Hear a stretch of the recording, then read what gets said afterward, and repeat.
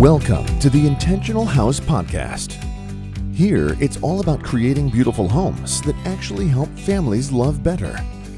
Here's your host, the home coach herself, Carly Thornock. Hey homies, it's Carly. So glad that you are here. This is the official podcast of Intentional House, where we do things wrong and we love ourselves through it, and then we try again and again until we create the results that we want. Believe it or not, the results that we want are just on the other side of a lot of iterative failures. And that's what we're here for at Intentional House. I hope you guys loved the chocolate pudding challenge from last week. Did you do it? Did you love it? Was it hard? Did you cry? I've heard from some of you about how challenging and rewarding it was, and I commend you for even giving it a try. Again, the purpose of the chocolate pudding challenge is not to do it right, is not to have a great picture to post on Instagram, is not to even make like a perfect memory with your family and your kids, even though that's usually a fun byproduct. The purpose of the chocolate pudding challenge is to test our nervous systems as moms and to show yourself that messes actually don't kill us. So I hope you took some steps this week toward that end, creating safety within your biology. Something that I teach my home love lab gals is that when we do things that are uncomfortable on purpose over and over again, we literally reprogram our neurology to be more resilient. So we do this through taking cold showers, doing breath exercises, and through changing things up at our house just for the purpose of trying it out, of doing things that make us uncomfortable, and then noticing how discomfort on purpose, ease and discomfort, being comfortable, being uncomfortable, it bleeds out into our parenting and it bleeds out into our home choices. So we find ourselves more comfortable in the chaos. We find that messes don't mess us up. This is what I want for you, because when we are safe, we make really great decisions, both with our relationships and also with the physical things that we put into our spaces. That is why we do these uncomfortable things. And I hope you had a fun time doing it this week yourself. So the news on the ranch is that we have decided on a name. And the name goes back to my grandpa Cowser, who is from Texas and whose family farm we visited while we were out there this winter. He would always tell these stories about he and his brother Jack going to the Delphos. We went out to the Delphos and we swam at the Delphos and we had a picnic at the Delphos and we watched the stars of the Delphos. And when we got to the farm, I was like, okay, where is the Delphos? What is a Delphos? And we got in the four-wheeler and my cousin took me to the Delphos. And it is really like a bend in the creek where they played. He said that when my grandfather's mom had passed away, his dad had started dating again. And one of these women, maybe it was their stepmom, or maybe it was a different woman that had come by the property, was in their lives. Maybe it was even like a nanny sort of figure. She referred to the ditch, the creek, as the fosse. So this is a French word for the ditch, and I'm sure I'm mispronouncing it. Fosse, fosse. And Del is a word for like the, right? So it's kind of the ditch. And Delphos became a name of people, like a last name, a surname of the people who lived by the ditch. And so she would always say like, let's go down to the Delphos. And the boys just started calling it that, the Delphos. So truly it's saying like the ditch, but we are embracing it for all of its familial, cultural, historical implications. And we've decided to name our ranch the Delphos. So down at the Delphos this week, we decided to make ourselves a pallet porch. And by we, I mean I, because Chase has been setting up our electrical and septic and water systems like a champion, doing things that sustain life. And I made us a porch, which to me sustains sanity. So, definitely a good contribution. I was done sweeping 3,000 times a day because the dirt, the soil here needs some help. And right now it's really dusty and dry. And the dust just comes into the house, to the trailer all the time. So I'd be sweeping, mopping, and it would all just get undone. And now we know that this is just part of daily life, right? We know that messes happen. We know that dishes get dirty. We know that laundry is always waiting for us. And we know that floors can be swept as many times as we want to sweep them, truly. But I thought that while I don't mind sweeping necessarily, I wanted to create for myself a way that less dust would get in. So we laid out pallets, and it's been awesome. I never thought that I'd be so happy about such an ugly, addition to my home. But it has been good. I feel slightly nervous about splinters and nails still, so we're still refining. But man, I only sweep like 2 or 3 times a day, and it's so glorious. My kids think it's fun to balance on the little slats of wood, and it has definitely dropped the dust factor. And I know that dust does not make me happy or make me unhappy. And that's a good place to be in, because I think I truly can. And I have experienced that I truly can be happy, whether my floors are dusty or whether they're clean. But I do like taking a prerogative, a creative initiative, and making a change so that I can use my energy in different places. And that's fun to me. So it's been great. This week's little lifesaver goes along with the pallets, because as we were picking up pallets from my brother-in-law and sister-in-law, who are so kind to let us use some of the pallets that they didn't need anymore at their business, my boys just got really excited about these circular metal cutouts that they found in the parking lot. You guys, they are like little Frisbees. They're just little pieces of metal, and they spent an hour finding them, and they've been playing with them for hours and hours and hours here. So circular metal cutout treasures have been the little lifesaver of the week because of the time and the creativity they have inspired for my children. It has been hilarious. In the past, and I believe probably in the future for me, these little treasures have been something that kind of make me shake my head. Like, this is funny. Why are we collecting things from the dumpster? You guys, like, we could do better. Maybe do you need a toy? I don't know. It makes me, sometimes I'm invited to question my parenting. Like, if we were playing with screws and pieces of wire, do I need to step up my game? But what I have really leaned into in the past few years is that these little treasures mean so much to the kids, and they love them so much. Collecting bottle caps or random things they find on the street, they just love it. And it speaks to their creativity and their sense of adventure that everything they find can be used and can be creative. So with these little circular cutouts, they found boxes to keep them in, and we're just rolling with it. We're going to see how long the little circular cutouts, ranging in size from I don't know, looks like a button battery almost size, up to a full 6-inch diameter plate. And we're just going to roll with it. We're going to see what we can create and how long this lasts. And there's room. There's room for the treasures in our life. What has been your little lifesaver this week? Do your kids do this? Do they love little treasures? Do you resist the little treasures? I like to have a home for the little treasures. I don't like them all over my house, but I do like the little treasures. And I invite you to this week lean in to the little treasures. Today on the podcast we get to talk about something that I feel really passionately about, and also I feel underdeveloped about. So we're going to be talking about a history of homemaking. And the reason I feel underdeveloped about this is not because of lack of enthusiasm or lack of passion, but just because I feel lots of conflicting voices in my world regarding this topic, and within my soul too. And what I've learned when I feel like I'm stuck in the middle of a paradox, like how can this be true and also this be true, is that if I expand my view to include them both and let both be true, then I can find my own personal truth. So as we're talking through this today, I want you to think about what you think, and think about what you agree with, and think about the extremes that you've seen. And we don't have to go black and white. Invite yourself to do color, to do all the value scale. Do you remember when you were young, like learning about art and making a value scale where you have the box that's white and then the box that's black, and you have to fill in the colors of gray in between to make kind of an ombre effect. Like lean into this ombre effect, lean into this idea that there are lots of right ways to do this. And there's going to be a way that feels right for you today. And that may or may not be right for you tomorrow or next year or in 5 years, but it's okay for today's right to be right today.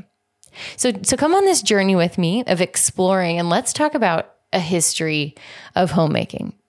So even saying homemaking out loud, like I laugh because today this word has a connotation of being associated with like subservient labor and obligation to consistently anticipating and over delivering on the needs of more important spouses or more important children. It's this idea that the woman is a slave in her home and her whole purpose is to create comfort and satisfaction for those around her. And I cringe at this. I cringe at this idea that making a home is equal to losing agency, losing choice, and devaluing any part of that self-awareness of a woman or any person. And so I hesitate to use the word homemaking, but I also love the word homemaking. And I feel very connected to this calling in my family and both like in the world. I feel like we need strong homes, and I want to create a strong home, and I want to make a home intentionally for my family. In college, I studied what was called home and family living, and it was previously called homemaking. And people teased me as I was getting my schooling, like, oh, you're getting the MRS degree, are you? Just looking for a husband, someone to take care of you. Like, you don't have a real degree. You're not here to get a real education. You're here to get married is kind of the joke, right? And that's funny. And I could laugh about it. And it's true that I did get married during college, and it's true that I use these skills every day in my family. But more than like a home ec, right? Home economy, all these words like just are like, so you can sew, so you can cook, so you can run a home scientifically, like more than the science of providing for other people. I want to go deeper into this idea of making a home. Like, what are the ingredients that go into a happy home, that go into creating an environment, both physical and spiritual and emotional, where people can thrive? So to me, homemaking is that creating a physical, emotional, and spiritual safe haven with the purpose of living life abundantly and intentionally therein. We can look at homemaking as a skill to refine. Like, she's a very good seamstress. She's a very accomplished baker. She's a cleaning wizard. Like, we can look at homemaking as a skill set, and yes, but also I want us to expand this skill set awareness to be more intellectual and more psychological and more emotional, because all of these things go into creating a home. There are physical manifestations of a home, and there are also emotional and spiritual manifestations of a home. All of them are very important. When I'm talking about abundance, again, it's not like doing it better or doing it right. It's about loving what you have and creating what you need and what you want. To me, the great homemakers of the world live in abundance, where they love what they have and they are grateful, and they are able to like make do, as we say, like our grandmothers would say, make do or do without, but also having the ability to create what you need and want, with the sky being the limit. Knowing that you can make any choice, knowing that you can do it any way you'd like, knowing that you can hire experts, knowing that you can do it yourself, knowing that you can have just so many choices in how to execute your homemaking makes this truly abundant and magical and intentional. There are a few people who have talked about home economics and homemaking in ways that really stand out to me. These people are Wendell Berry and also Shannon Hayes. So we're going to talk through a few of these contributions by these authors and these thinkers, and to shape the way that we understand what homemaking is. Wendell Berry says, the very root of economics is stewardship, household management. To paraphrase Confucius, a healthy planet is made up of healthy nations that are simply healthy communities sharing common ground, and communities are gatherings of households. A measure of the health of the planet is economics, the health of its households. I believe this 1000%. So what happened to homemaking? Like, how did we get away from this idea that home economics, from being this lifeblood of a community, of the planet, to being this word that even I hesitate to say in my work because I don't want it to be misconstrued? What happened? So Shannon Hayes does an excellent job in her book called Radical Homesteading, where she talks about how before the house was the women's sphere, it was a sign of middle-class freedom. So as Europe emerged from the Dark Ages, people were able to have their own homes and their own property. And when she says ordinary men and women were beginning to have the ability to own property and make a household that provided for their sustenance, and husbands were called husbands because they were taking care of the land primarily, and together with their wives, providing for the food and the clothing and the shelter for their families, for their own selves. And together, usually the women were working more in the home and the men were working on the land, but together they were in and out and providing this as kind of an equal partnership. Then men and women were torn physically more apart when men went to work outside of the home. And fast forward lots of years into the 1900s, where women began to be invited to scienceify the work in the home. To me, this is coming from this idea that the work in the home, you need to perfect it, you need to be better at it, you need to streamline it. And it also is deeply married to the idea of capitalism, where we have things to sell you to make your work easier, to not be so overwhelmed by now you are taking care of the household and the yard and the food and all the things, and your husband is more gone.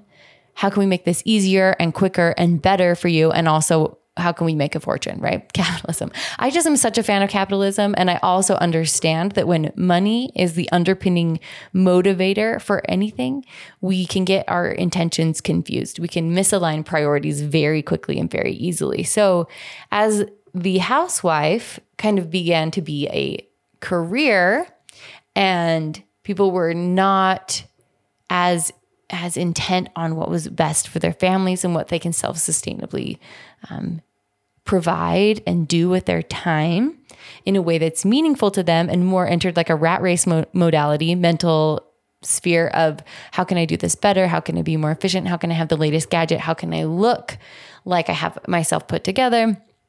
We lose a little bit of touch, both between spouses and with our inner calling as what we're doing at home.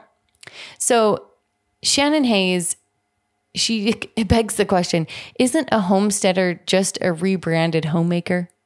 And can't you make a home without turning in your feminist credentials? And as I'm here homesteading myself and starting this new adventure for me and my family, I do feel very passionately along feminist lines. I feel like nobody is allowed to tell me what I value, and nobody is allowed to tell me what to do with my time. This is something that I get to choose for myself. And I feel like every person gets to make this choice. So where is the conflict between feminism, to me, which means valuing women, period, and the work that women do, period, and valuing the work that everybody does, period? Where's the conflict between that idea and homemaking? To me, there is not a conflict. To me, choosing to make a home and choosing to homestead and choosing to see myself in the most self-respecting, love-infused light and all women is where the magic happens. This is where homemaking means something. Emotion and perception like how you think about power and choice, is the place where there's the conflict. When you are feeling like somebody is overpowering you and you are feeling like you do not have a choice, and when you're thinking thoughts that lead you to feel like a victim, or you're thinking thoughts that make you feel less powerful, that is where homemaking and feminism will clash. But when you understand that how you think and how you feel is yours, and you get to choose what you do with your time, and you get to oversee your own pursuit of happiness, that is when you are able to merge these two worlds and see homemaking as truly a powerful gift. I assert that each individual has the right to choose for himself and herself these things. I also assert that happiness is not the goal of life.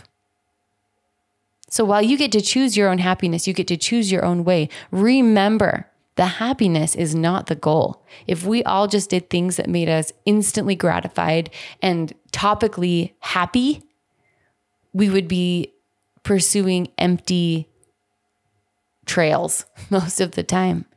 Like a deep and sure lasting joy and happiness comes from a lot of hard things that feel not very happy. So we want to be careful when we're using the word happy, but I am using it in this context to say like your own heart's desire. And any heart's desire that's worth its salt is going to include a little bit of unhappiness for sure. So happiness is a choice, and it can be made despite any circumstance. You can be happy in a mansion. You can be happy in a hut. You can be happy with a lot of square footage, and you can be happy with little square footage. There is not a house that's going to make you happy in the world. Happy people are everywhere. There are happy housewives. There are happy executives. There are happy men. There are happy women. There are happy children. And there are also very unhappy people in all of those categories. Where we run into problems with our happiness, with all of this, is where we think, first, I do not own my own happiness. I do not own my own choices, right?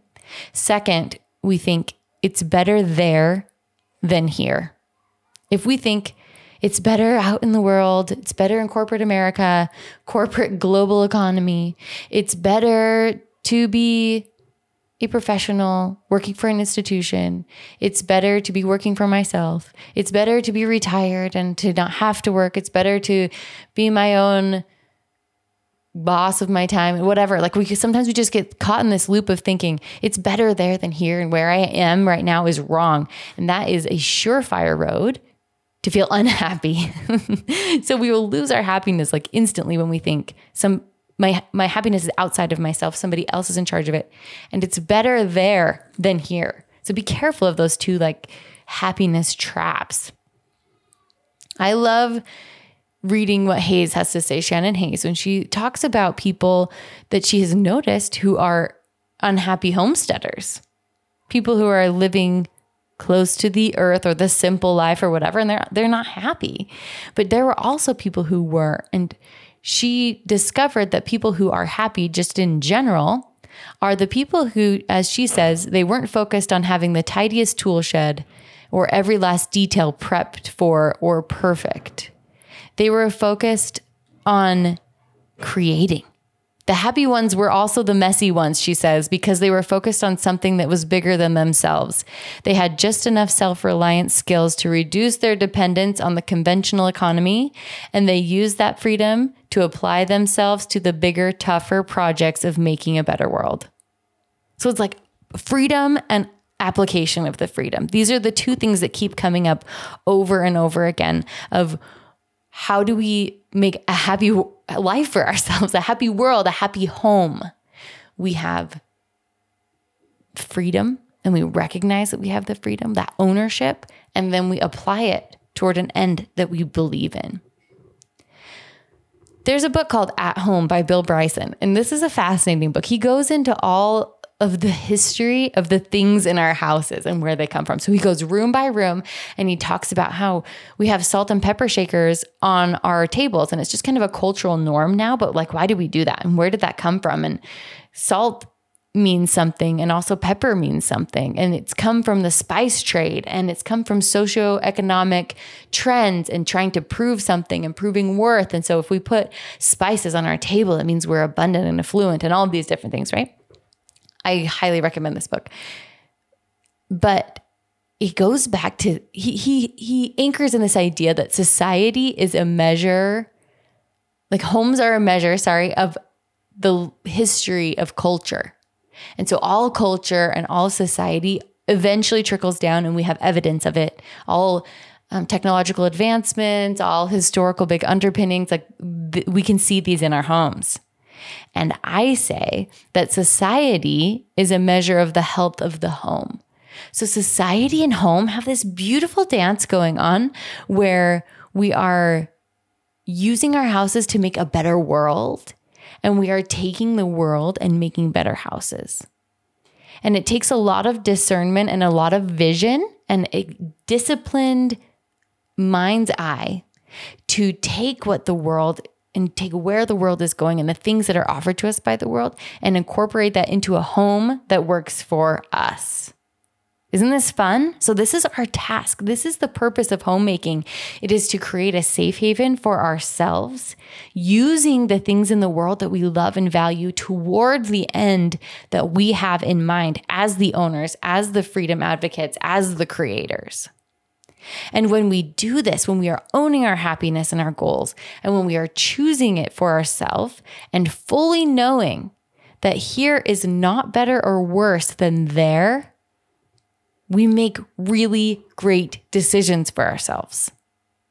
This is when it's easy to know what couch to get. This is when it becomes easy to understand what kind of bedroom you need to provide for your kids. Are they sharing? Are they separate? This is when it becomes easy to think about entertaining our community. Not because the thing is easy necessarily, but because the priorities are simple.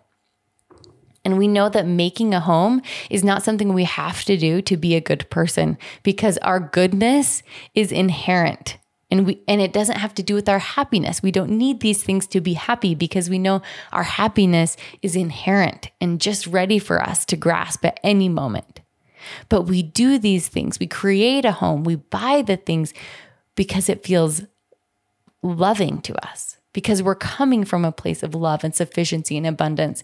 And therefore, we want our homes to reflect it. We want to invite people into our spheres and into our circles. We want to love our children using our things. We want to propel society forward and to anchor us deep into the roots of what matter to us. And that is why making intentional home decisions is so critical. We are the future of the planet. How we design our homes will both influence the planet, and it will provide a different home culture for the generations to come, where they will learn to make mistakes, where they will learn to own their freedom and create with it. If we are approaching home as just another path to follow all the other sheep down, and with a right way to do it and a to-do list to check off and worth to prove, we are missing the opportunity of creation.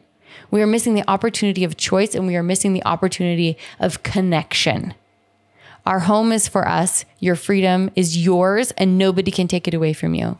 And I hope that with your house, no matter what you choose to do with it, no matter how much time you choose to spend there, no matter how you orchestrate what feels good to you as you are homemaking, I hope you do it with intention. I will talk to you next time, you guys. And until then, go get messy.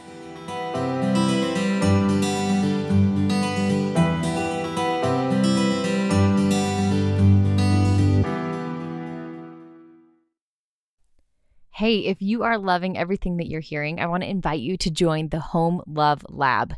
This is the program where I take you through all the steps in anchoring your home design and renovation in the love that you feel for yourself, for your spouse, for your children, and for all the guests that come into your home. It's a revolutionary way to look at home design, and I'd love to have you join me. You can find more details about the Home Love Lab at intentionalhouse.com.